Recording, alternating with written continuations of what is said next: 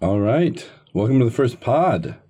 So this is a brand new podcast concept that I guess we are currently referring to as, what was the title again? Reels and Revolutions. Reels and Revolutions. No one's thought of this before. Brand new concept. So for those listening, just to give you an idea. So here's the idea.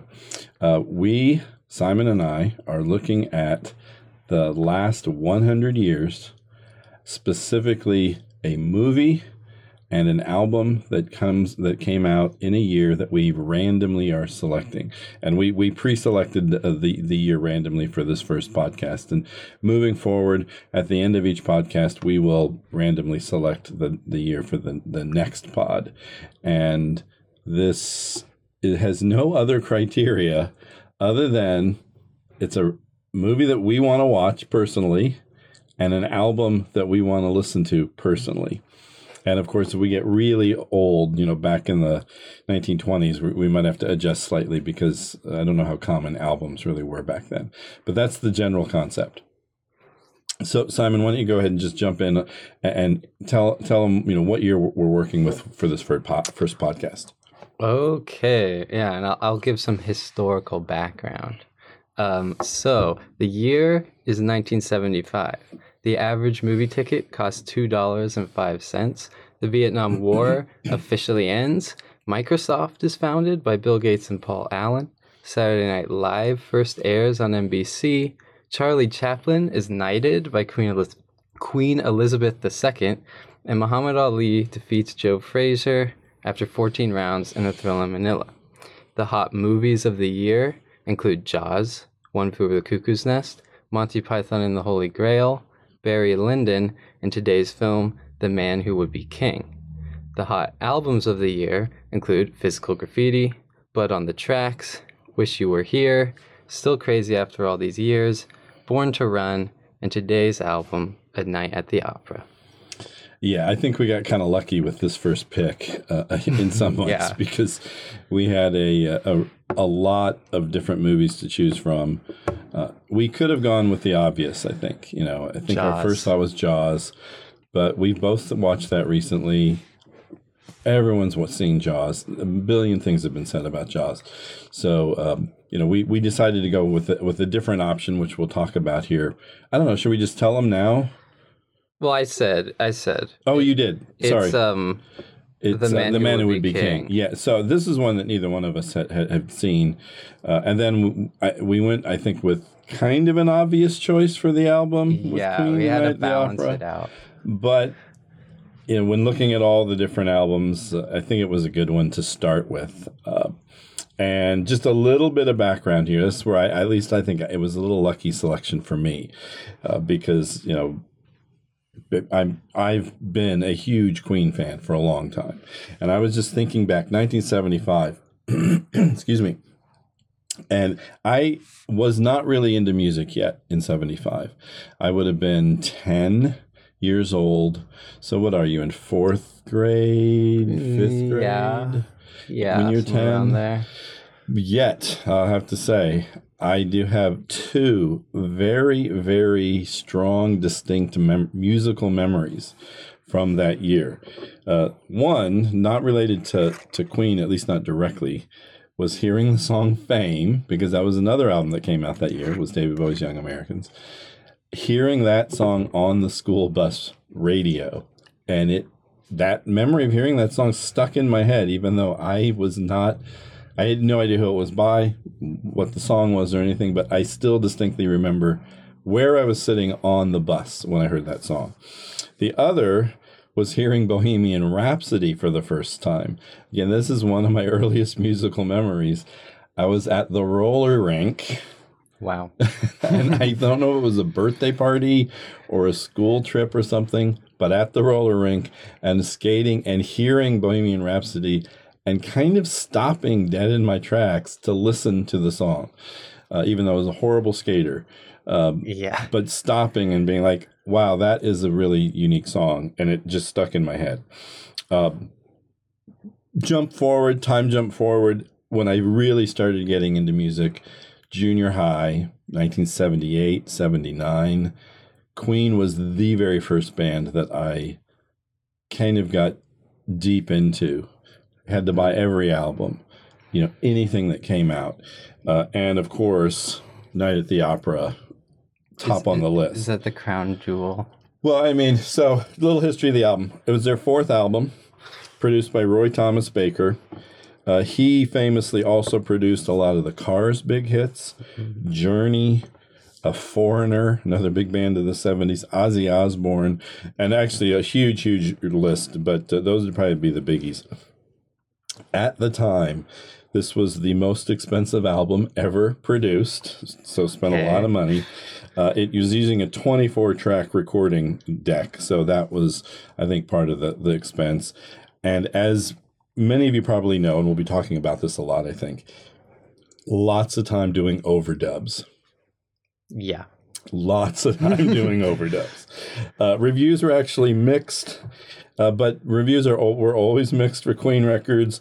But, of course, what was praised? The production, the musical range, the variety of songs.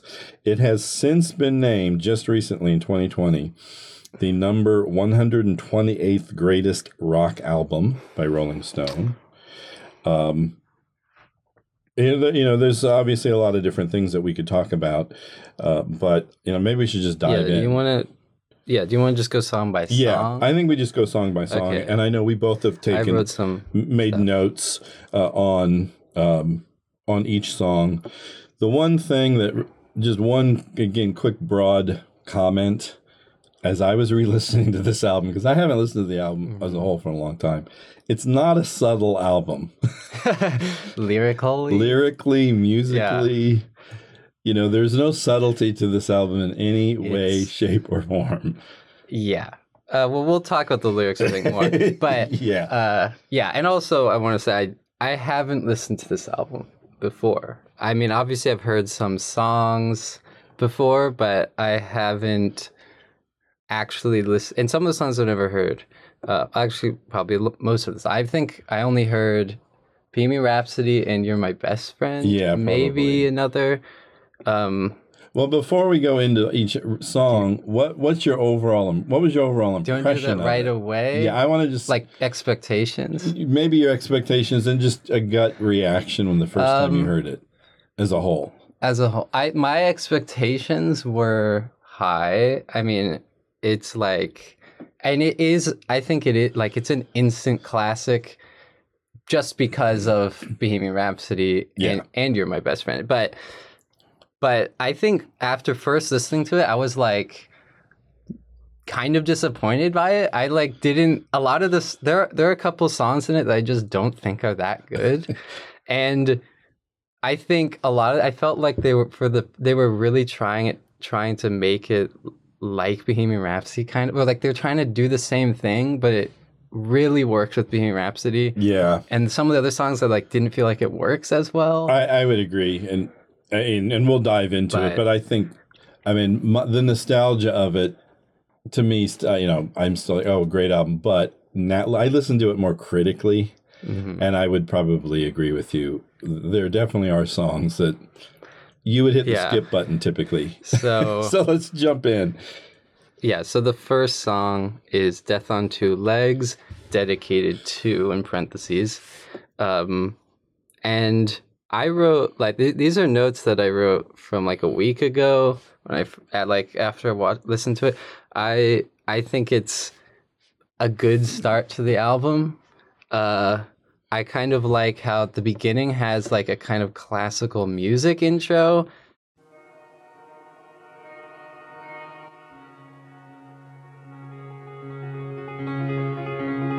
It sounds like classical music, so I like that.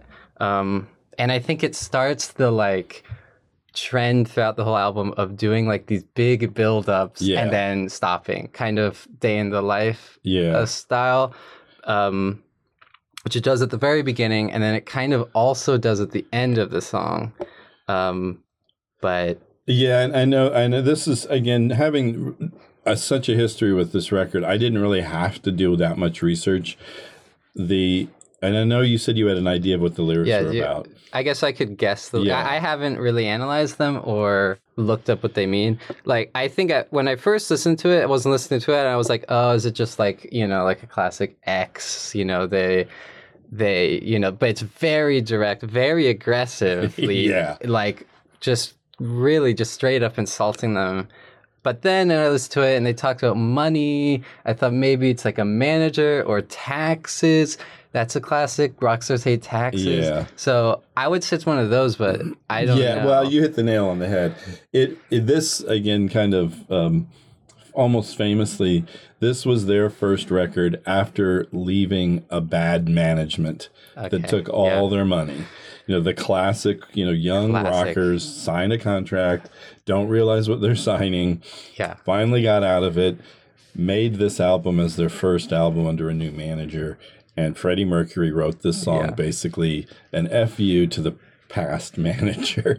Taking all my money, do you want more? I don't know of any rock stars that didn't get screwed over by their managers. So yeah, you guessed on that, and I agree. I think I like overall the. I mean, it's a hard hitting song to kick off the record. Yeah, but it has that mix of styles. The lyrics are okay. The lyrics are fine. I mean, I listened to it again. They're easy to sing along with. Yeah, but again, there's no subtlety to it at all. But it does kick off the album well, and I agree with you there. That kind of build up from the mix of classical to suddenly hard rock guitars and how it then just bang, it ends and it jumps into the next song. It kind of sets the whole template for the album musically. I mean, it's very Queen. Yeah, pretty much every song in this is super Queen, which they have the style and it's good. So I guess they stick with it. Something like I noticed, like the vocals really overlap. Like like obviously it couldn't be done live. So I don't know the history of Queen, but I guess now a lot of bands don't really care about trying to make stuff that they can do live. Cause he'll sing a lyric and his lyric kind of fades out, but then the next lyric starts before the other one even fades out. Yeah, and then I mean, there's already that overdub, multi-layered vocal component, and a lot of effects on the vocals too, where things just kind of fade out, or there's an echo or something. Obviously, they were really into the production. Let's just make this huge sound. Yeah, it sounds very full. Yeah. And that's the Queen sound, or that's what I know of as the Queen sound, is that the harmonies, all the vocals. And I know we've off mic talked about the Brian May guitar sound, and whether or not you can tell it's him. Okay. I mean, obviously, it's him playing on this record. Yeah. But I think for most of the songs, his guitar has a certain tone to it on this. And again, just a little bit of history. So he typically plays this guitar that he calls his Red Special, which is a guitar he made, I think, with his dad, because I think his dad was an electrical engineer or something. And it's the one you see him playing in all the videos. And there was some kind of, I don't know if it was urban myth that he always, instead of using a guitar pick, he would play with a 10 pence coin or something. And so all of that gave it that certain tone. It's hard to describe what the tone is. But again, I think this sets the template for the whole album. Yeah, it does. I actually, with the I was really listening to the transitions between each song, and the big build up and then the stop is what they love to do in this album. Maybe because we've listened to another album that came out in 1975, Venus and Mars. It's true. By Wings, which really transitions really well. I really like that album. But so I was kind of comparing it, kind of, at least I couldn't help myself, and the transitions in this, to me, at times felt pretty harsh. I mean, yeah, they do the build up and the stop thing, but I was like, I don't know if it is And then I think it got better later in the album when they just started to just do the fade out. I was like, just do a fade out if you can't. I know, and I know we had some informal conversations about comparing those two albums, and I do think they're two good comparisons. I have to say, gave a slight comparison to Sgt. Pepper's, but some of that has to do with maybe the next song and a few of the other songs that come up. These kind of old-timey sounding songs. And I know they do that on Venus and Mars too. And I'm sure, there's no doubt that Queen was influenced by the Beatles. I mean, everyone was influenced by the Beatles.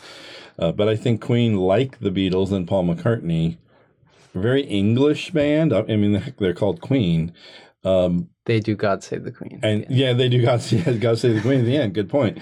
That they're into that kind of music hall, kind of old 30s music hall sound too, which the Beatles obviously did, and Paul McCartney did, and they did. So I don't think it's a bad comparison. Is it as good as Sgt. Pepper? I don't think you can compare anything to Sgt. Pepper, but I mean it's in that vein, I guess is the way I would put it. Yeah, they try to do a day in the life, like crazy build up and change. It's not as good, but there's the orchestration. There's it works sometimes. The multi-track stuff. I mean, it's an evolution of the studio approach. They've got 24 tracks versus what Beatles had. I don't know, 4. 8? Yeah, right. I don't know musical. Yeah, I don't know production really. 8 or 6, but it was obviously they've got more technology and they could do more. But I think it is a good comparison.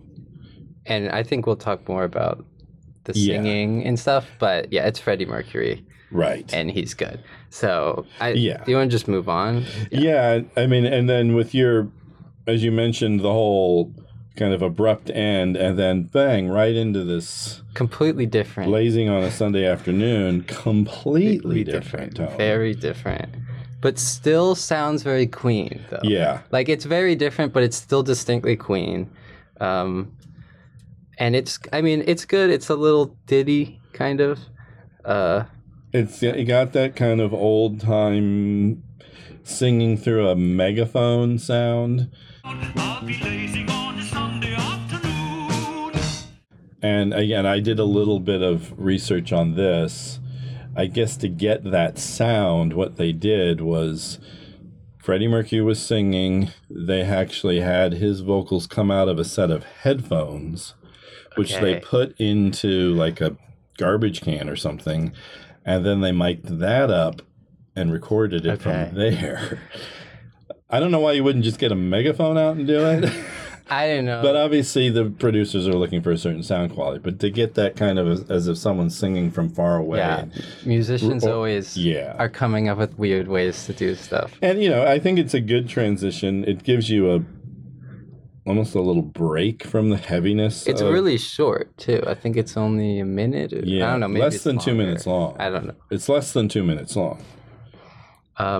But it immediately tells you, too, that this isn't going to be an album where it's just one rocker after another. Yeah. So, I think we should just move on. We don't have any... Yeah, I don't know how much there is more to say about it other than it's it's kind of a comfy song, happy. It's very like upbeat and happy. Right. Old sounding. And then it transitions pretty abruptly then. Yeah, that's I think is maybe the worst transition. Into another very different song. I think I'm in Love with My Car. I think this is the worst song. I would totally agree with you. And from pretty much every standpoint, I think the lyrics are bad. Right. I guess we didn't talk about the lyrics for other ones, but I'm taking it literally, like the lyrics, and then they changed to someone else. I don't know who sings it. It's the drummer. It's not Roger Freddie Taylor. Mercury, and it's just not as good. No. I didn't think it was memorable. I was just like, it's a skip. I would skip it every time. I've got in my notes one of my least favorite songs. It's silly. The lyrics are stupid. Told my girl I'd have to forget her. Rather money, a new car, Yeah, the lyrics are stupid. I was like, bring back Freddie Mercury. He's a great singer. Just get him to sing every song. I mean, and obviously this is a true band. They do have 3 of the 4 sing. The bassist, John Deacon, never sings, but writes some songs. I think on almost every album, Brian May sings one song, Roger Taylor sings one song, Freddie sings all the rest of them. Yeah. And this is just one of those where they could have left this song off the album. I commend them being able to get other people to sing and them writing too. There aren't a lot of bands where that many people write. But like Ringo's better, and he's like the worst singer. Right. I mean, it's kind of the Ringo song on there. Yeah, it's that's Ringo the way song, to think of it. But Ringo's better. And then when you think about the lyrics, at first it was like, well, is this a metaphor for a woman? It was like, I think it's just about his car. I think it's just about his car. I was like, he's talking about a woman. He's like, they don't talk back. I mean, he just really loves his car. I mean, you could read stuff, you could read into it, but I think it's just about a car. I don't know why, but you know. But it has some nice car sounds at the end. They do some like. it does have some nice car sounds at the end. That's probably its only saving grace. But luckily, it's saved. It's saved by the next song. By the next song, which I think probably most people listening have heard this. You're My Best Friend. You're My Best Friend. My favorite song, I think. On the album. I just have great pop song. I mean that's just. And this is where maybe I have some hot takes. Like I think of this one in Bohemian Rhapsody. I'm not going to say it's better than Bohemian Rhapsody. I don't think that's true. But I think in a lot of ways it's more accessible. Yeah. It's just easier to listen to. You can kind of just put it on. I mean, this still has all of the Queen attributes, I guess, for lack of a better word. It's got the overdub vocals. It's got the guitar solo. It's obviously just got a great hook. I think this was written by the bassist. I didn't double check that. I think it's not. I'm pretty sure. I mean, you can't. It's just a great. It's just a great song. Rock song. You know why. You can tell why it was a hit immediately. It's just good. Yeah. There's not much to say. There's not much more to say about it. I don't know anyone who doesn't like that song. I mean, it just has it has all the best of Queen in it. And then we go into 39. Yeah, 39. Which very different. Very different. I never heard a Queen song that sounds like this. It's like not as rock. It doesn't sound like Queen. Again, this is Brian May, so this is the guitarist singing. I've got it down as sci-fi folk. Sci-fi folk. Because, again, I did a little bit of investigation into it. Brian May wrote it. I think he studied and is an astrophysicist. And so he wrote this song about explorers, but they're space explorers. They go off on this expedition. I couldn't really get this from the lyrics, but from what he talks about.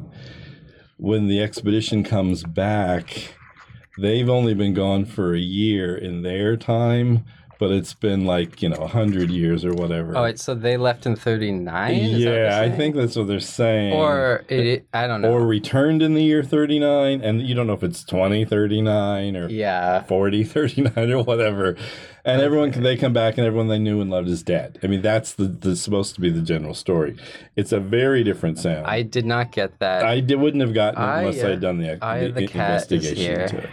She's meowing. But I like the groove, and I really like the vocal harmonies. It's good. I mean, it's catchy.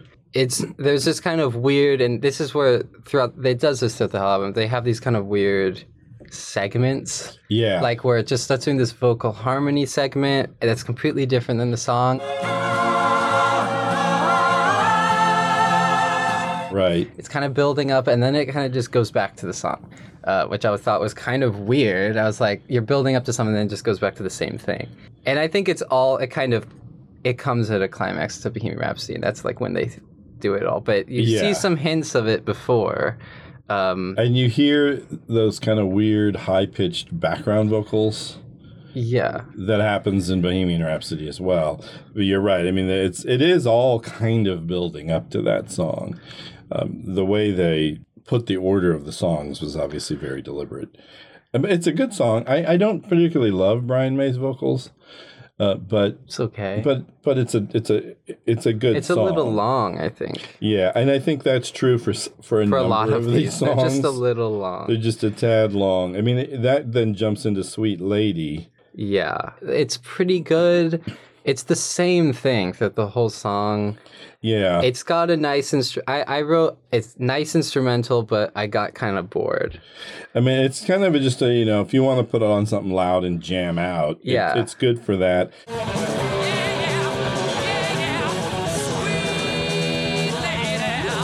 Again, lyrics were not really that great. You call me sweet like I'm some kind of cheese. It's got a good groove to it. It is one that okay, I'm going to turn the speakers up really loud. I understand why people like Brian May, why they like Queen, because they rock out. But I was like, I don't know. I don't need a minute long rock out at the end. It's already not that exciting. Like, I was kind of bored, and then by the end, it's like a rock guitar rocking. Yeah, I for know like you're a not. minute. You're not one for the big guitar jams. It's just one where, like, if I'm listening to the album and I'm doing something, I've zoned out. I'm not even really listening to it. Yeah. And then then the next song plays, and I'm like, oh yeah. And I mean, again, it's fine, and I think it fits the mood of the album. Is it a high point? No, it's not as bad as "I'm in Love with My Car," it's not that bad. but it's middle of the road. And then you get into "Seaside Rendezvous," which I love this song. It's a great song. Again, you go back to that old timey sound. It's Freddie Mercury. It's just Again. fun. Like, finally, Freddie Mercury. He's good. He's singing. He's just he's just really charismatic as a singer. Yeah, I mean, I think you get that in pretty much every song that he sings, is that showmanship component. Even though you're just listening, you still get an element of the showmanship. Another kind of interesting note, I guess, the horn sounds.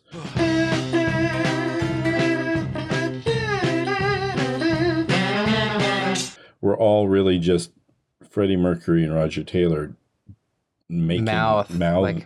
trumpet. Yeah. Okay. But so they didn't really have trumpets or anything. They just did that all their own. It's great. It's seaside. Like, it's like a seaside. Yeah.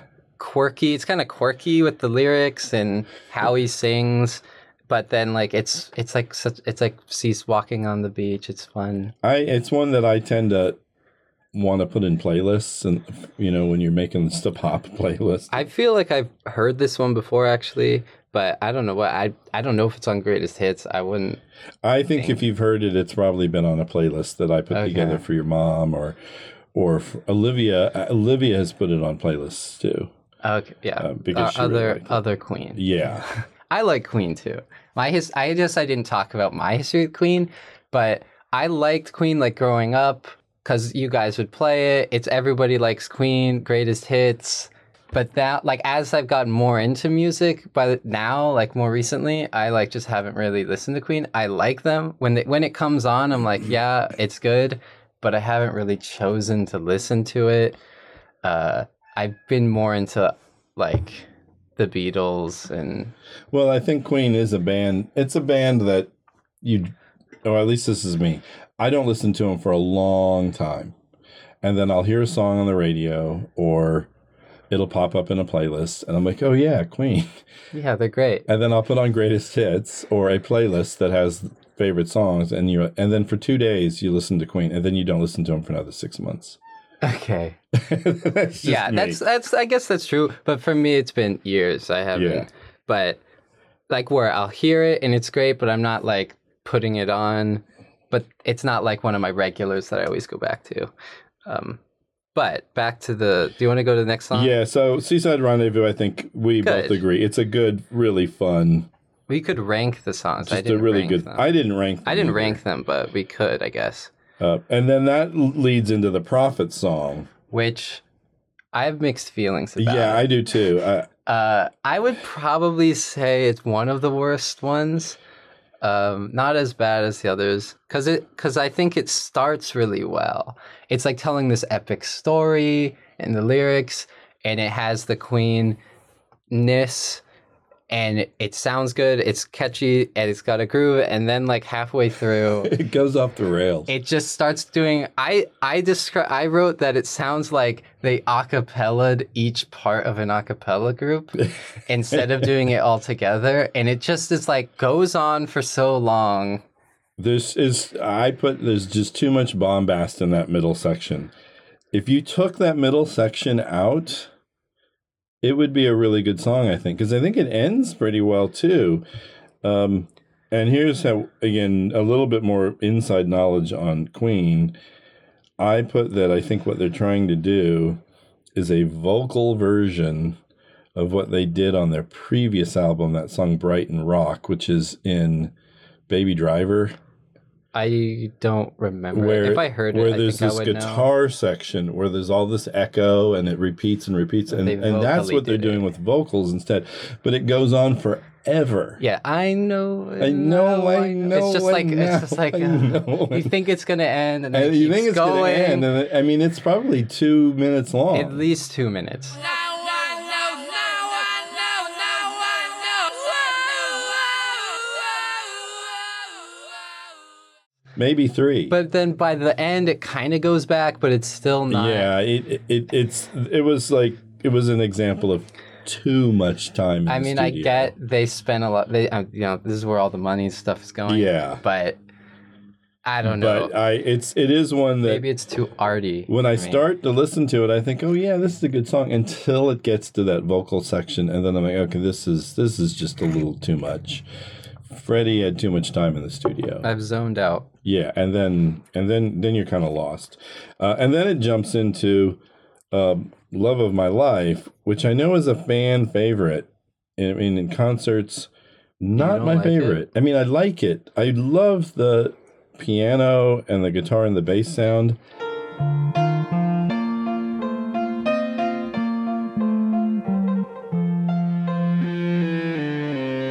I find the lyrics a little sappy, It's too silly of a love song. and it's too long, in my opinion. Yeah, too. I barely wrote anything about this. Maybe that says something.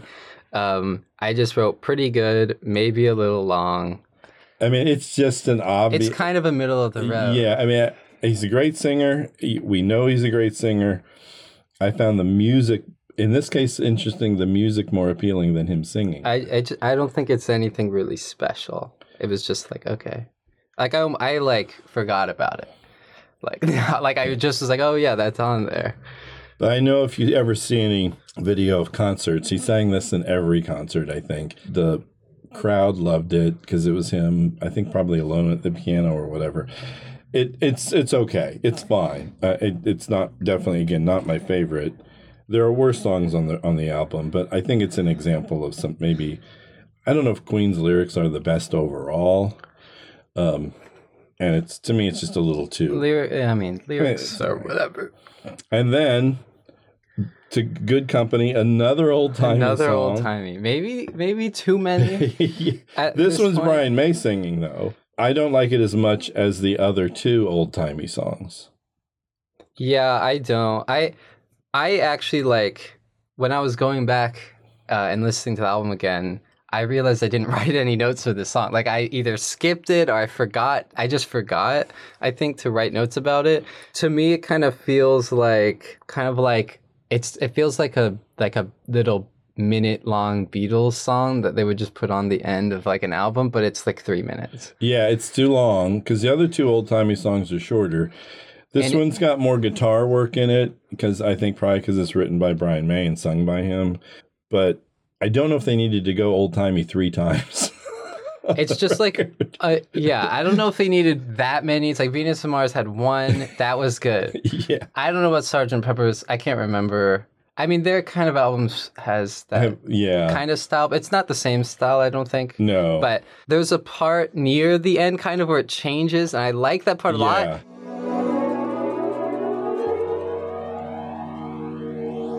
But then it just goes back to the same thing. Take good care of what you've got, my father said to me. And I'm like, I wanted something more. It's different for like a few seconds, and then it just goes back. That's one thing I didn't like, is that it's the same thing throughout the whole time. I don't know if it ever really changes. Yeah, there is a time where the guitar sound changes, and it does have a slightly different feel to it, and I like that. Again, it's kind of this layered Brian like, May guitar do an sound. effect on his voice. It Yeah. slows down. I'm like, oh, this is cool. It's like maybe it's even transitioning to the next song. It doesn't. It just goes back. goes back to the little almost ukulele kind of sound. Again, I think this was more of a throwaway. It's fine though. It's catchy, I guess. But of course, it leads into The song. the song. Is this the real life? Is this just fantasy? The What do you mean, definitive Rhapsody? Queen song. And I think this is the definitive Queen song. Everyone knows it. I mean, I just put down, and I know this is maybe it's nostalgia speaking. I mean, to me, this is the perfect Queen song. And is it as catchy and poppy as some of their other hits? No. And there are other songs that I do think some vocals are maybe even a little better on. Somebody to Love, for instance, is a good example. Yeah. But this to me is the best produced and sounding rock epic song ever made. I don't know of many rock epics, but like I could think of like Meatloaf. Yeah, Meatloaf, or I think of Roundabout as kind of an epic song. Yeah, I guess. Which has it's longer. That is to me is like more instrumental. Yeah. But yeah, I mean, I don't have much to say that hasn't been said already. Right. I mean, it's great. It's like it's iconic. You sing along to it. The vocals are perfect. Yeah. They don't go too overboard with the Yeah, overdubby they part. changed. There's like 4 or 5 different segments. Yeah, the guitar hard rock end. This is really where it's like an opera, kind Yeah. of. Like it's called Night at the Opera. A lot of the songs not really operatic, but this song has some definite opera Yeah. things. They I don't know that he might say some opera stuff. I don't know. It says Scaramouche, Scaramouche. He says Scaramouche. Will you do the fandango? I don't know if that's actually from an opera or not. Scaramouche Maybe it is is like some sort of play. Yeah, and he throws in some Arabic. It really again. This has been spoken about by People that better are critics than us, but you cannot fault the lyrics. I mean, the vocals, the lyrics. They are what they are, and I'm sure people have tried to decipher them. I don't think you need to know what he's singing about. I have no idea. Yeah, the vocals are perfect. The piano part, the production, the overdubs, the build into the hard rock, then the quiet ending. And again, having seen them in concert, you talked about being able to reproduce things live. You couldn't reproduce that vocal section live. So what they would do was, Freddie would sing the piano, they would play until that overdub section. They would actually leave the stage and just play a recording of it. Oh, okay. And with the light show and smoke and going, and then they would all come back for the hard rock end. Yeah. And play the guitar solo and the drums and all of that, and then he would end at the piano. Yeah. Because you couldn't reproduce that live, but they figured out a way just to make it a big light show. Yeah, it's just a show. It's like kind of all the parts of Queen in one song, not too long. It has everything you want. And yeah, I mean, I don't know what else to say. It's Wayne's World. And I know, some people get sick of it, and it's still one though that if it comes on the radio, I will tend to listen to it.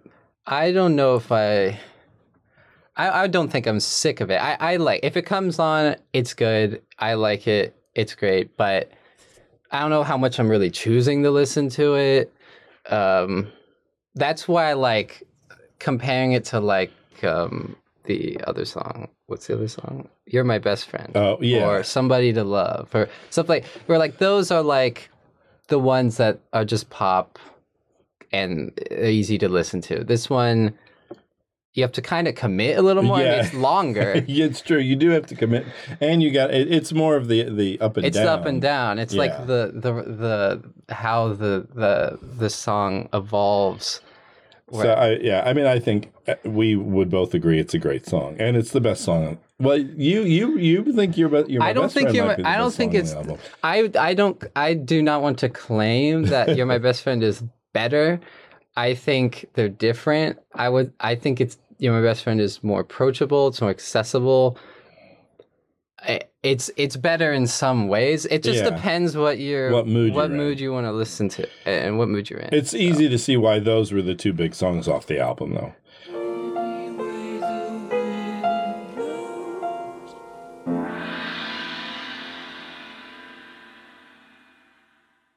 and I guess lastly, And then we end with "God Save the Queen."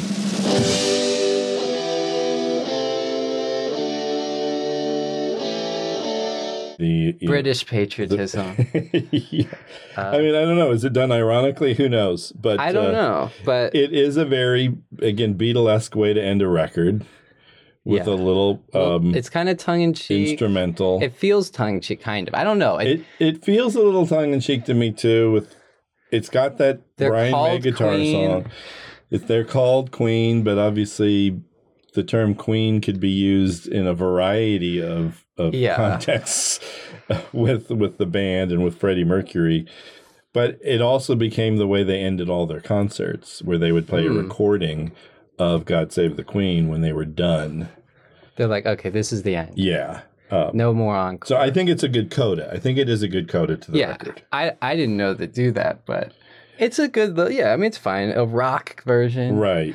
and it's short. It's Beatlesque. Right. Overall, I guess overall thoughts. Do you have any overall thoughts? Well, overall thoughts, again, I would say, thinking back, I can see why people loved this record. And I've heard different musicians say this was the record that kind of sealed their goal to be a rock star. I've heard the Foo Fighters talk about it, and different bands from the 80s and 90s say, "Oh yeah, it was Queen's Night at the Opera. That was the record that did it for me." And you can see why. It's got everything. It's got the hard rock. It's got easy lyrics to sing along to, etc. Is it as good as maybe I thought it was when I was in middle school? No, probably not. But would I, if someone said, should I listen to Night at the Opera? I'd say, yeah, you should listen to it. You might not love everything on it, but you'll go on a bit of a journey listening to it. yeah. And it there's a reason why it is so well known. And I agree. I think it's worth listening to. It's definitely worth listening to if you're like going through rock albums or something. Right. But I think like for Queen, I'll stick to the greatest hits. I don't know. I would probably agree with you on that too. I mean, there are some songs in here that aren't on the greatest hits that I like. So like the benefit of going through albums is finding songs like, I mean, like Death on Two Legs or Seaside Rendezvous are like those songs that stood out to me and be like, okay, I'd put that on a playlist. Right. Yeah. But I would agree with you. I mean, if I had the choice between a greatest hits or a playlist Queen or listen to this whole album, I would always go with the greatest hits or a curated playlist from somebody that's gone through and picked the best songs. But if you're someone that's trying to just investigate, quote unquote, the best rock albums, I do think you have to listen to it at least once. I haven't listened to any Queen albums other than this now. And I don't know if I will. I think like this one I think is considered to be the best. Yeah, I think this is considered to be the best. And the other ones, like, I don't even know what the other ones are. I couldn't. I mean, I would say that this is the blueprint for Queen in the 70s. The variation between the hard rocks, the slow songs, the ballads, the overdubbing. There's a variation on a theme in every Queen album in the 70s. Where the difference comes when the album with another one, Bites the Dust, comes. That one's where they're kind of transitioning into a little different sound there. A little bit more hard rock, actually, even though they they have more kind of funk stuff on it too. But there's less of the old timey stuff. There's less of the really sappy ballads. Okay. So I would say if you're going to listen to 2 albums, you listen to this one. And Is it called another one? no, Bites the I Dust? can't even think of what it's called now. But it's the one with another one, Bites the Dust, on it. I'd have to look up what that is. Because there are some other good songs on that one too. So that's Night at the it. You Opera. wanna- I mean, I think we both that's liked the album. I guess we could rate it if you want to rate it. I don't know how. I don't know how. Like I out would- of 10, out of 5, I mean, we could. thumbs up, thumbs down. I mean, I would. Well, let's see. So for the movies, we should do a thumbs up, thumbs down. Really? Okay. And then for the, or no, should we just rate them both? You I mean, can out of rate it- 5, I would give this a 4. Nostalgia. 4 out of 5. So nostalgia with nostalgia points. with nostalgia points. I- Realistically, it might be a 3.5. I don't know, because it's very hit or miss, I think. Yeah, There are times like where it's like I'm in love with Macabre, I'm just like, this is just bad. Or but then but then it goes straight into You're My Best Friend. Yeah. I'm like, so I'd probably give it at least a 3.5.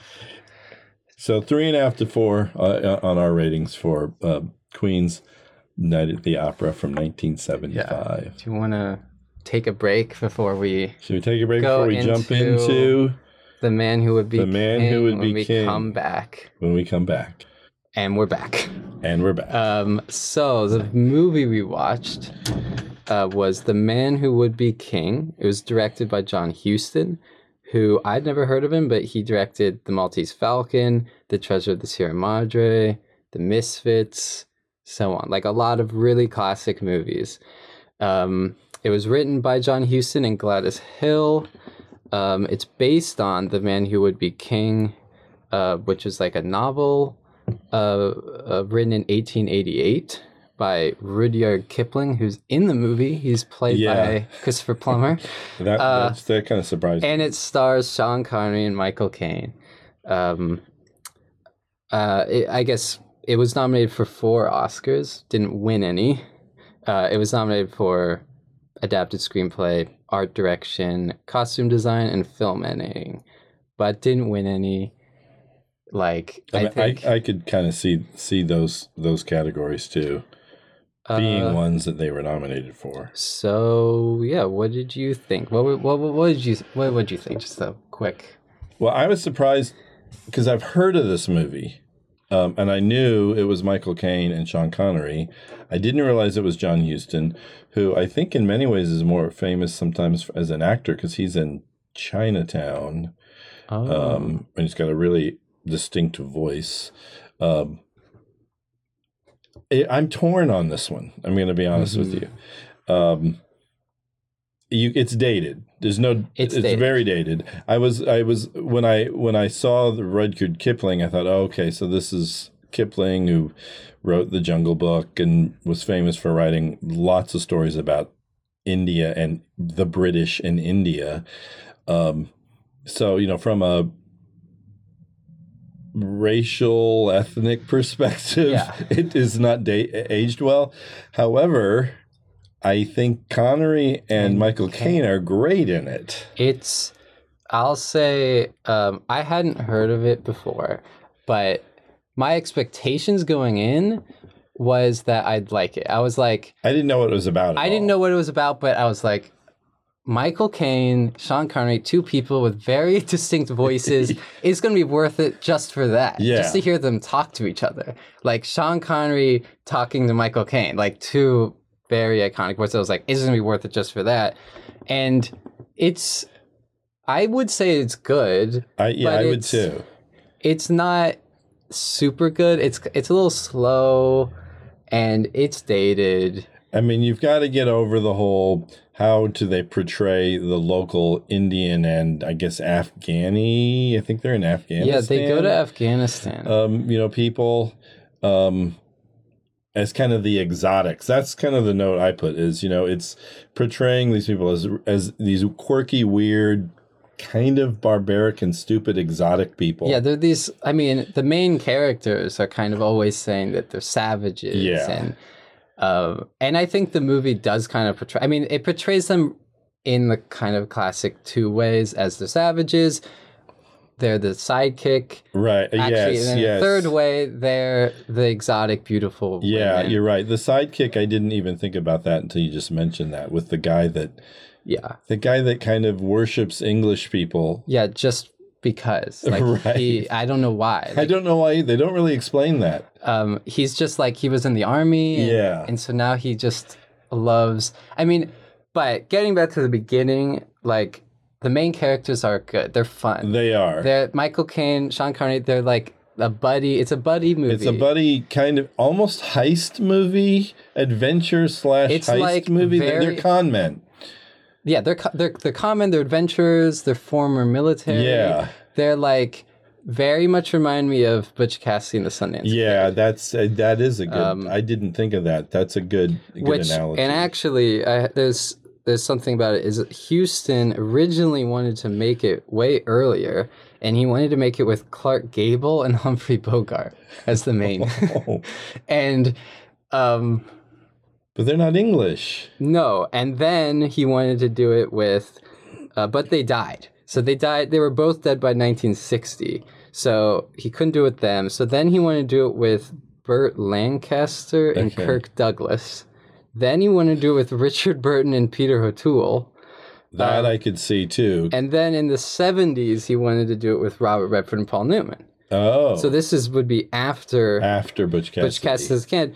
But Newman apparently told him that British actors would be better and to get Sean Connery and Michael Caine. So it was Paul Newman, I guess. did it. And it's yeah, there's definitely a Butch Cassidy Sundance Kid kind of buddy, Yeah. anti-hero people. And I got the sense that I don't know if those two were friends. I'm guessing they were. I think they And are. I Or just they got were. the sense that they just were having a lot of fun too. I mean, you can tell they really, for whatever reason, embrace these roles, and they're charismatic. That's what wins me over in saying I liked the movie, because there are other aspects of it that are kind of like, yeah, it's a little heavy-handed. Some of the music choices to me, Yeah, the music is not good, really. yeah. It's just pretty generic. It goes from this generic Indian music to this generic English pomp and circumstance music.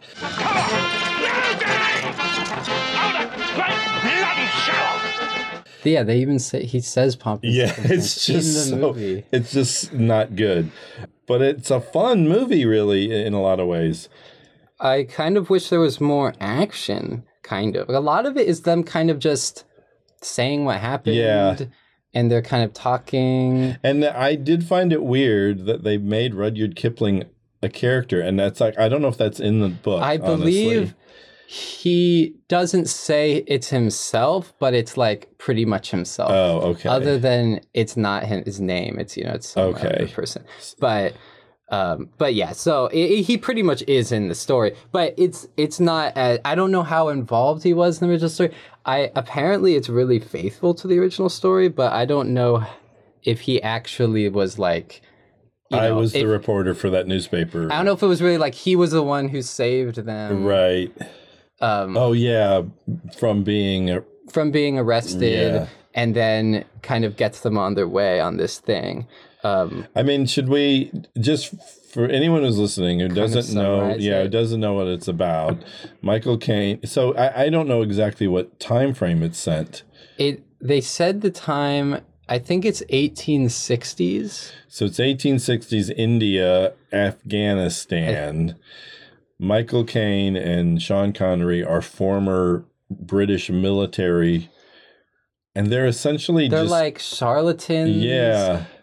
Adventurers. Thieves, con men, just making their way in India, and they essentially have decided they're going to go to a very remote part of Afghanistan, and with their military skill, Yeah. take over and steal as much treasure as and they be can. kings. Yeah. So their goal is to go to there, work for one tribe, and make them take over and then take over themselves. Yeah, and then steal everything that they can and then leave. And they've signed this contract for whatever reason. So that's very weird. That's like that's something that I watched. I was like, it's a very quirky. I don't know if it's quirky. It's just like a really weird thing to do. They're like, we're going to sign this contract that will always help each other to get to become kings. And the two things that they have to do is they can't drink and they can't be involved with women. Right. Is what their two tenants and like, they get Rudyard Kipling, the Rudyard Kipling character, to witness it. And then there's this whole subplot of the Masons.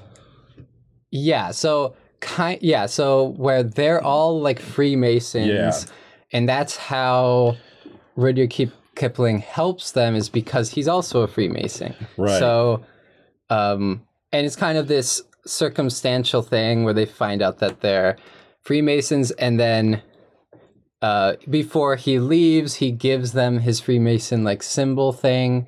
Rudyard Kipling gives it to Sean Connery, and that then they don't really talk about it. And then it comes up way later when he's about to be killed by some priests, and they see he's wearing the Freemason thing around his neck. They see it when they're about to kill him, and they're like, wait, he's the son of Alexander the Great. He pretends to be the son of Alexander the Great, and for some reason Alexander the Great was a Freemason. So he carved the symbol like on the ruins, and so they're like, you actually are, and now you're a king. And so obviously that he becomes this really a god. They consider him a god, which again, to me, that's kind of the natives are so stupid they believe just this white guy that comes along with rifles is a god.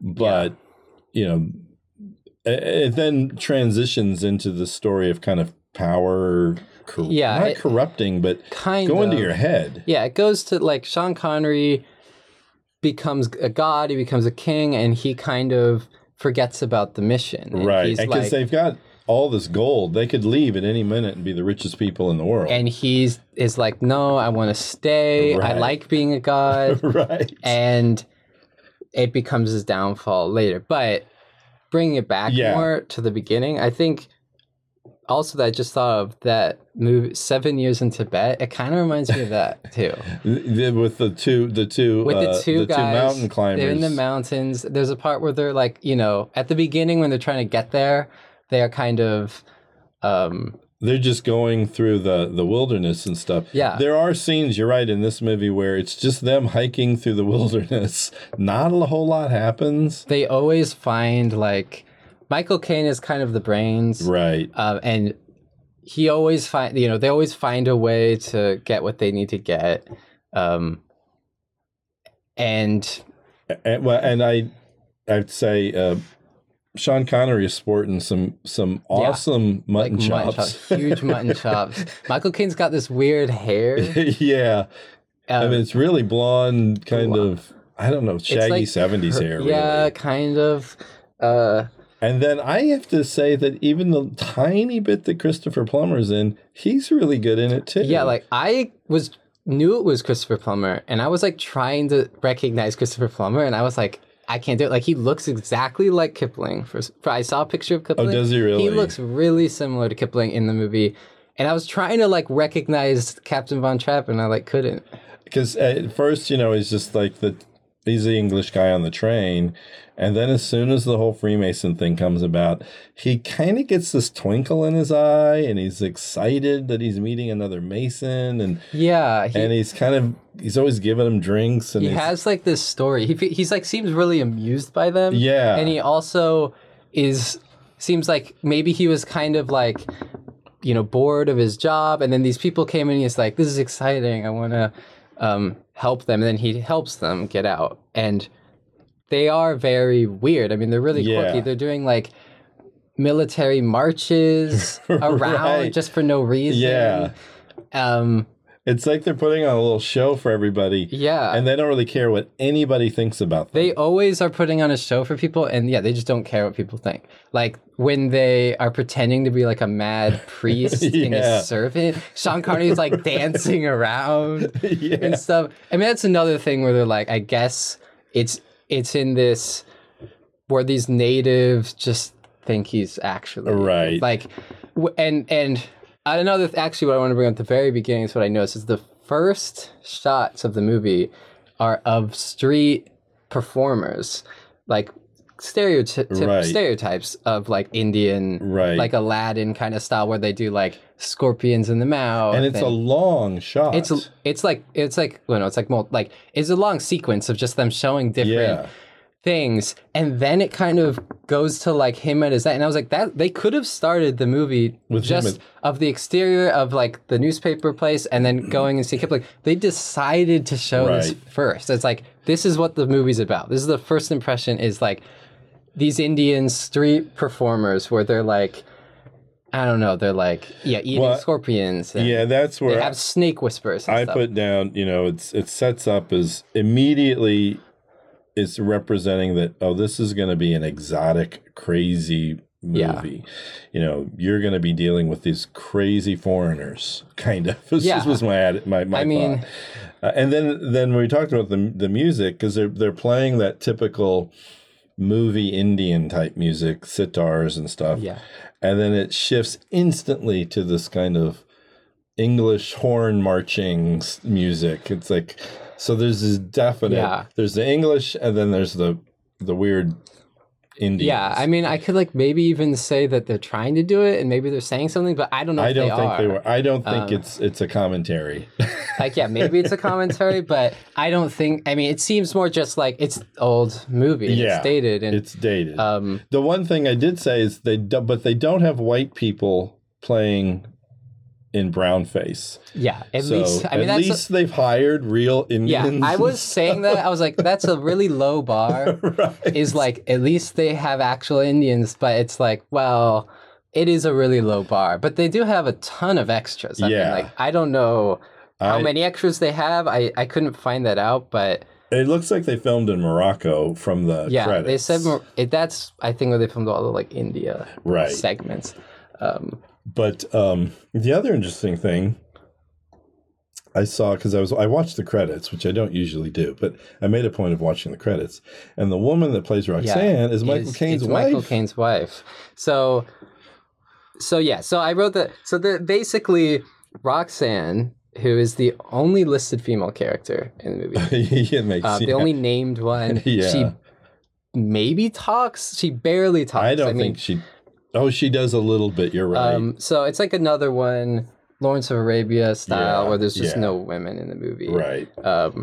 And so she was originally going to be played by Tessa Dahl, who's Roald Dahl's daughter.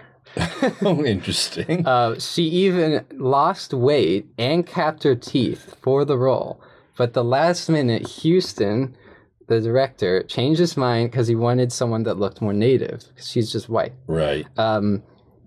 Apparently when he told Michael Caine this, like they were eating dinner together with Michael Caine's wife, Shakira, and they just persuaded her to take the role, like there. I mean, I guess so- she wasn't an actress, 'Cause obviously. I mean, I don't know. I'm not sure. I don't know much about her, but like, because she was Indian. Right. And so, which is, I didn't realize that till after the movie, but I was like, it does. Neither did I. I saw the name, and then I did a quick search, and it was like, oh, that, or maybe it was on the Amazon, background things that pop up on the screen. Yeah. So that's interesting that it was. I mean, I guess I can just go through some of these stuff. But then you're right. I mean, I was thinking now that you mentioned it, there are women in it. The only other scene where women really play a pivotal role is when Sean Connery's meting out the justice to but they don't even speak. I mean, they speak. There's a woman that's speaking in, I don't know, Hindi or whatever. something. Yeah. But that's it. I mean, it's just that's it. And I mean, that's kind of a weird scene, first of all, where he's like, they have this kind of scam where this person's wife will go and cheat on him with all these other guys, and he'll catch them. And then the Right. law is that they give them goats cows or something, cows. goats. And then he's like done that so many times that he's just getting all the cows. Right. Which is kind of weird. I mean, it's like, it's a weird scene. I don't know if it's supposed to be funny. If I think it's supposed to be a little funny. It's also it obviously shows kind of Sean Connery's character liking the position of authority. I mean, almost that Solomon making decisions kind of thing. Yeah, like, they bring their issues Yeah. to the king. But that's obviously then the downfall. But I mean, I did put that I thought the costumes were really good. The cinematography I thought was really good. Obviously, they filmed on location, not really in India, but it was a location. So they probably had a pretty big budget. It must have been. I mean, they had so many extras. They're in these crazy places. I mean, the costumes. I mean, I would assume. I would assume it was a big budget film. Do you have notes of, was it successful? I don't know. I know it was critically acclaimed. I don't know. I mean, I would assume it was, but I don't know how successful. I can try to find out. So this Or- was seven. Well, you can look it up, Yeah, but, we can look it up. So this was 75. This was post James Bond. Post James Bond. I don't know about Michael Caine. Michael Caine. but Yeah, I'm not sure what his. but what's interesting is, well, first of all, Michael Caine said that he took the role without having read the script. He said he would do it because John Huston was his favorite director, and that because Huston told him that his role was originally going to be played by Humphrey Bogart. Oh, He was like, and my favorite, Humphrey Bogart. I It's a love role for Bogart. Humphrey Yeah. Bogart. I'm going to be playing that role. It's my favorite director. And then also, what's interesting is both of them have said that this was their favorite movie that they've made, wow. which is kind of interesting. surprising. I mean, I can see it from Michael Caine, and maybe Sean I Connery mean, I too. can see it too, especially if those guys were pals. Because I think I'm pretty sure Michael Caine, I saw an interview where Michael Caine said that like him and Sean Connery and Christopher Plummer were all friends before, and I think they were those hard partiers, where Yeah. they probably went out and just partied every night when they were working together. yeah. So obviously, They probably just really liked it. enjoyed. They're on location. and it's a pretty good movie. I mean, it has really good reviews. That's one thing that I knew coming in.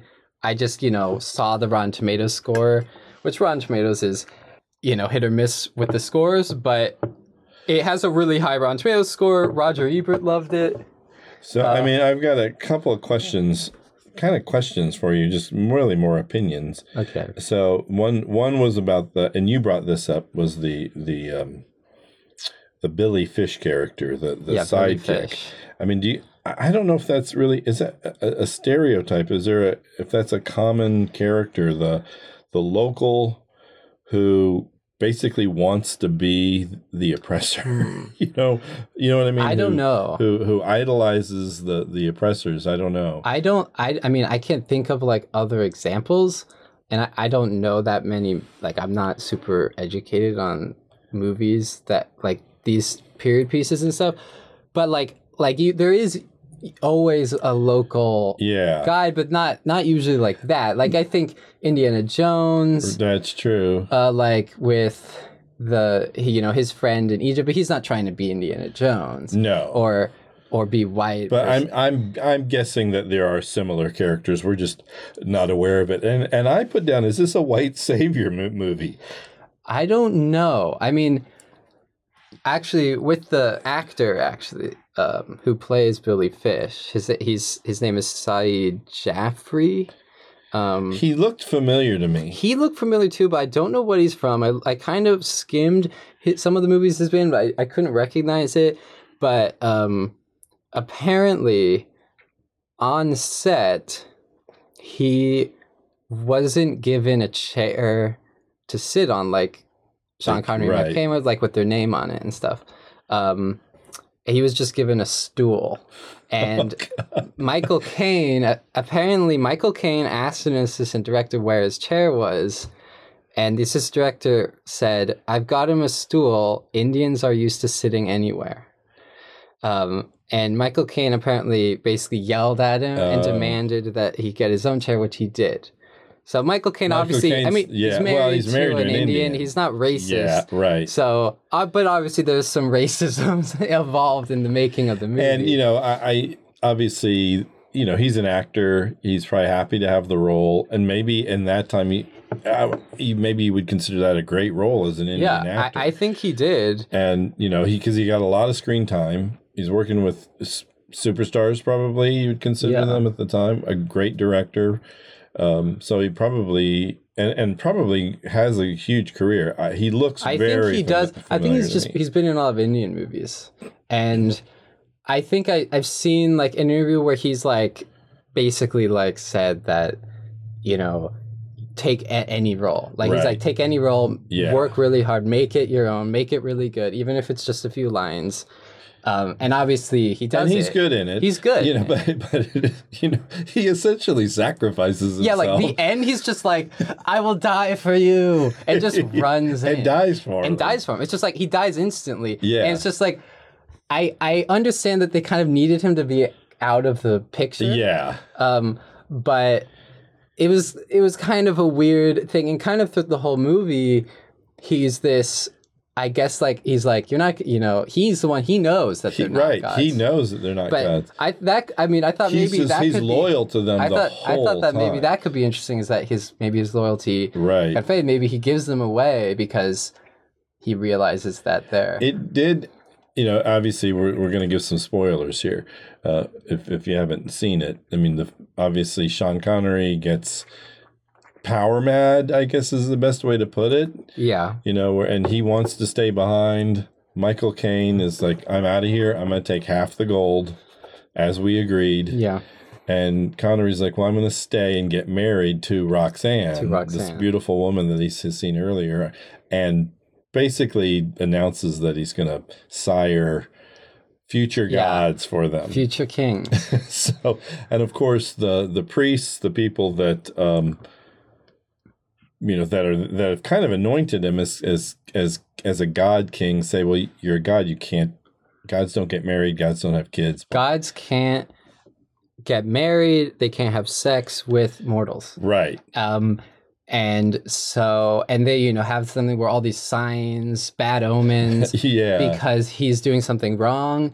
And they're like, well, maybe it's because he's just pretending to be God. And he's not. And of course, Connery's like, I don't care. I'm doing it. But Sean Connery, I actually think he kind of starts to believe that he is. I don't know if he believes he's a god, but I think he kind of believes that it was fate. Yeah. And that maybe he is somehow related to Alexander the Great, because he's like, you know, there's a scene where where Michael Caine's like, let's leave, and he's like, I'm not going to leave, and he just starts saying, you know, this isn't just coincidence. Right. All these things had to happen. You know, maybe I am a descendant of Alexander the Great. Yeah. He kind of is believing his own press. Yeah. It's essentially what and Michael Caine's like, you're crazy. Yeah. But whatever, I guess I'll leave. And I do think it was, again, I'm assuming this is true to the novel, you know, the fact that, you know, they bring Roxanne, but they've essentially set it up where she's going to prove to everybody that he's just a human. He's just a human. You know, she bites him and he starts bleeding, and then that's their downfall. Everyone knows they're human, that he's human, and of course, Sean Connery has asked Michael Caine to stay for the wedding. Yeah, he was going to leave the night before. He was going to leave, or like that morning. Yeah, and he doesn't leave, and so. Yeah, and then it's like, what's interesting is like the crowd like doesn't realize at first. Like they start walking away. They're like, okay, we gotta leave. And Michael Caine's like, let's just stiff upper lip it and march through. Let's just march through. They start walking. The crowd's like confused, not knowing. The priests are yelling about how he's a man, and then they like realize, and now the whole crowd's after them. and The climactic battle. they kind of have some soldiers for them, and then they all die. And of course, the bridge that he built The bridge that he is built, his. he goes on. They do cut it. They do an Indiana Jones sort of. Kind of.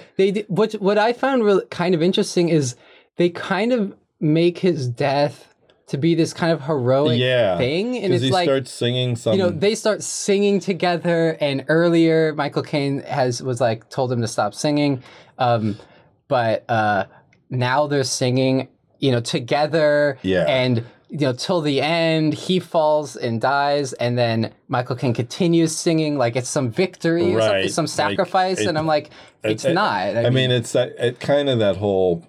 These would be the flaws. I think is that whole. The British are just better than everybody, kind of Yeah. thing. We're gonna face our death as brothers in arms. Englishmen. Where the brotherhood is a big thing. Yeah. Of the Freemason, but then also being British, kind of. And then I have to say, I'm not really sure why they did the whole movie as a flashback. Yeah.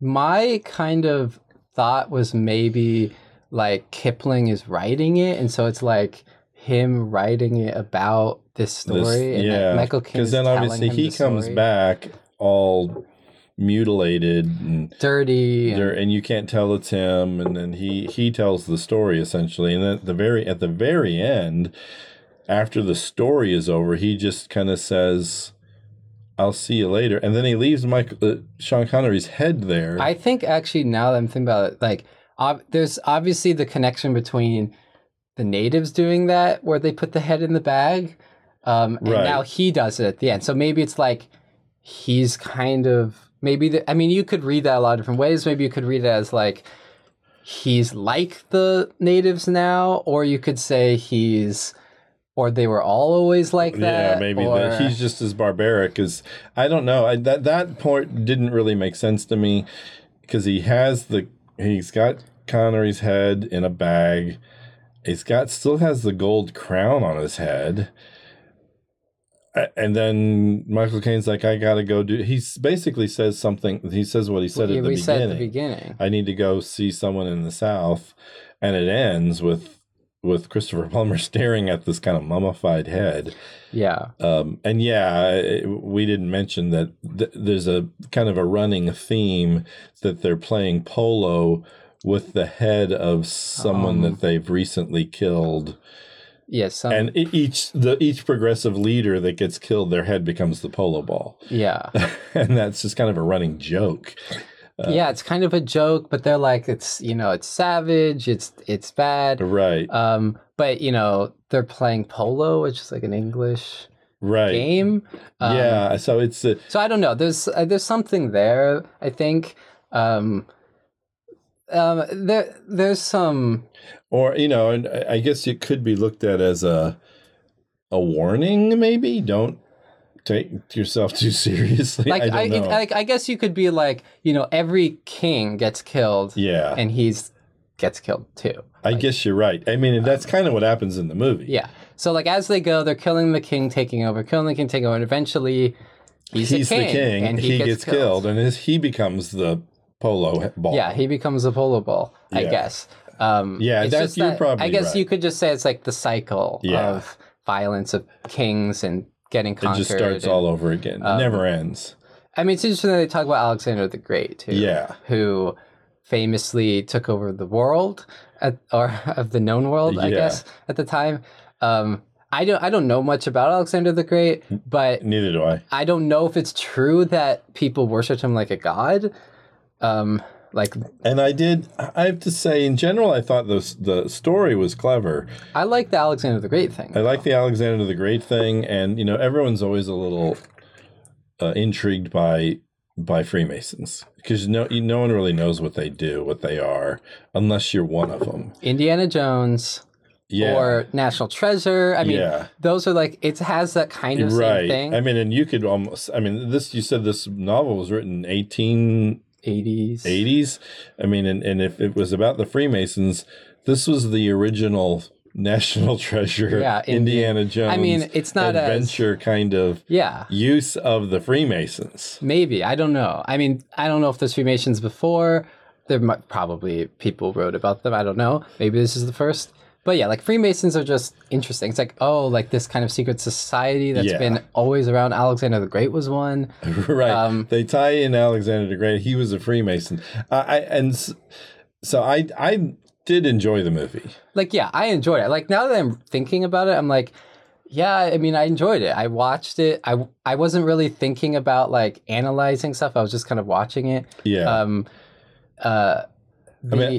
Another thing I just thought of is like it's you obviously compare it to like Lawrence of Arabia, Right. and even down to like them saying the name differently, like the natives saying his name differently. Right. They call him like Sikander Sikander, something instead of Alexander, Lawrence. and then Orenz Yeah. instead of Lawrence. It's like, and that's another one. Not very much women. It's about this guy. I think Lawrence of Arabia is better, but Right. Lawrence of Arabia is a better movie. It's a lot older. it's more serious. I mean, this one's very comedic. This is kind of a lighthearted in parentheses.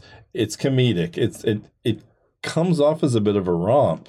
It is kind of. I mean, they're like Sundance and Cassidy. They're just kind of like, they kind of just live their life doing these things. Yeah. Things just, they're very serendipitous. Like things just Happen. luckily happen to them and they're like, okay, well, let's move on. And But I immediately thought of Lawrence of Arabia too.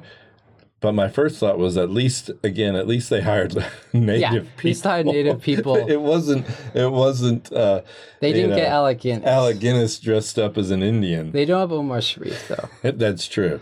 Omar Sharif. But That would have been cool to have that kind of kid. But it's dated. It's dated, but it's not one that I would strike off a list because it's dated. I mean, I think you just have to accept that it's dated. I mean, yeah, it's for any movie, and especially old movies. Not any movie, but especially old movies. It's going to be dated. There are going to, Yeah. it is racist. Right. It is sexist, but there are things to take away from it that are good, and I do think it's worth watching. I think it's worth watching. It's not my favorite movie, but it's not like my favorite movie. I didn't like love it, but it's good. I enjoyed it. It's worth watching. I mean, I think if you're a fan of either of the two leads, Yeah. you've got to kind of watch it. I mean, if they both said this is their favorite movie That they made. you probably need to watch it. I mean, I don't know Connery or Michael Caine's filmography that great, but I did find their performances very engaging, and you went away liking these guys. Yeah, they're like the classic kind of anti-hero. Like you can't you can't help liking them even though they're not good guys. I They're mean, not good guys. but you kind of like them. Yeah. And what like there are scenes like with the jokes. There's like the scene where this is very stereotypical Hollywood is when Michael Caine's in his bed. The exotic woman comes in and just takes off her clothes, and obviously he can't do it with the contract, Right. and so he's like, Danny. Sure. Thank God you arrived. Let's go seek safety in battle. Yeah. which is like a pretty funny. It's like kind of a funny, like Right. it's kind of a funny joke, but like the whole setup is just like Right. you're rolling your eyes watching it. You're like, okay, I was the same thing when I saw that scene, because it's the whole I can't resist. I don't have the willpower. so let's go fight. So then he gets the reprieve because Sean Connery comes in. Is let's go where it's safer, the battlefield. yeah, it's like a little joke in like a comedy movie, rom-com or something. Yeah. I mean, there's a lot of that through the movie. But I think, that's kind of what makes the movie. I mean, in some Yeah. ways, it's this tone to it. I just wish that the music wasn't so jarring, because that's where I found it. I found the music cues just kind of jarring. But other than that, again, you got to kind of get rid of the fact that, they're calling them heathens and savages all the time. Yeah, You just got to accept that that's how maybe they probably would talk in the time period. I don't know. yeah, they probably would talk. It's not, it's not the best. I also maybe would have had, yeah, there doesn't need to be women necessarily characters, but like women do only play one role in the movie. Right. Lawrence of Arabia doesn't have women either, but they don't do any in Lawrence of Arabia. They don't do anything. I mean, they're like literally just not it. You literally only see a few women in the background. Like this, it's like there's women, but they're only there for sex. They're objects. Right. They're either they're lusting after the women, but they can't have them because of their contract, or it's the scene with the wife that's being essentially prostituted out so that the guy can get the cows. Yeah, you're right. Maybe. And they're always ogling the native women. Yeah, there always are, which is very typical. It's kind of a meta thing with Bond. I mean, I could see it being a Bond thing, like with the scene, like Bond. This is a scene where James Bond comes in and is like, "Don't sleep with the woman," which doesn't happen in James Bond. But I guess so. What would you say how would you rate it? What do we do? I don't know. This one's hard for me because I enjoyed it, but kind of at the same time, I'm not like nothing like really stands out to me. Where I'm like, this is really good, or there wasn't really a moment where I was like, this is super good. Like a moment actually that I remember is when they're talking and Michael Caine's gonna leave, and they're kind of talking through this veil. Yeah, I feel like that's intentional. Where like at times they're talking through it, other times they pull it apart and they're actually seeing it. But so like there's stuff like that I like, but I don't know. I'd probably give it a out of 10, maybe. I don't know, like maybe like a 7. That's probably what I was thinking too. If we do it out of 10, I would say it's probably a 7. I mean, the scenes that I enjoyed the most were probably kind of the banter, the scene where they march in when they're going to get arrested, and they're just kind of that goofy banter. The little bit of their individual interactions with Christopher Plummer, with the whole Freemason stuff. It really is just it's those two that makes me say, oh, I did enjoy the movie. So I think a 7 is a good realistic rating of it. Another thing with the Freemasons, there were times where I thought maybe they're not actually Freemasons. It's one of them thing. It's like a con. Maybe they're like conning the Christopher Plummer, but he does return the watch when he sees it. So I do think they were, but there were times where I was like, they're kind of using him. Maybe it's this, and I think they do. Like even if they were Freemasons, They still use him, like and be like, yeah, we're Freemasons, so help us. That's basically it. Yeah, and when he first stole the watch and he saw he was a Freemason, I didn't realize that he was returning it because he was a Freemason. Yeah, I didn't I don't know. I thought maybe he was scared of the Freemasons. I didn't really like have it put together because I didn't know it was the Freemason symbol. I don't know the Freemason symbol. I guess it's the eye. It's the all-seeing eye. So it's like the Illuminati kind of thing. It's the Illuminati. I like didn't put that together. I guess when I first saw, I was like, oh, I don't know. He saw the symbol, so now he's returning. I don't know why.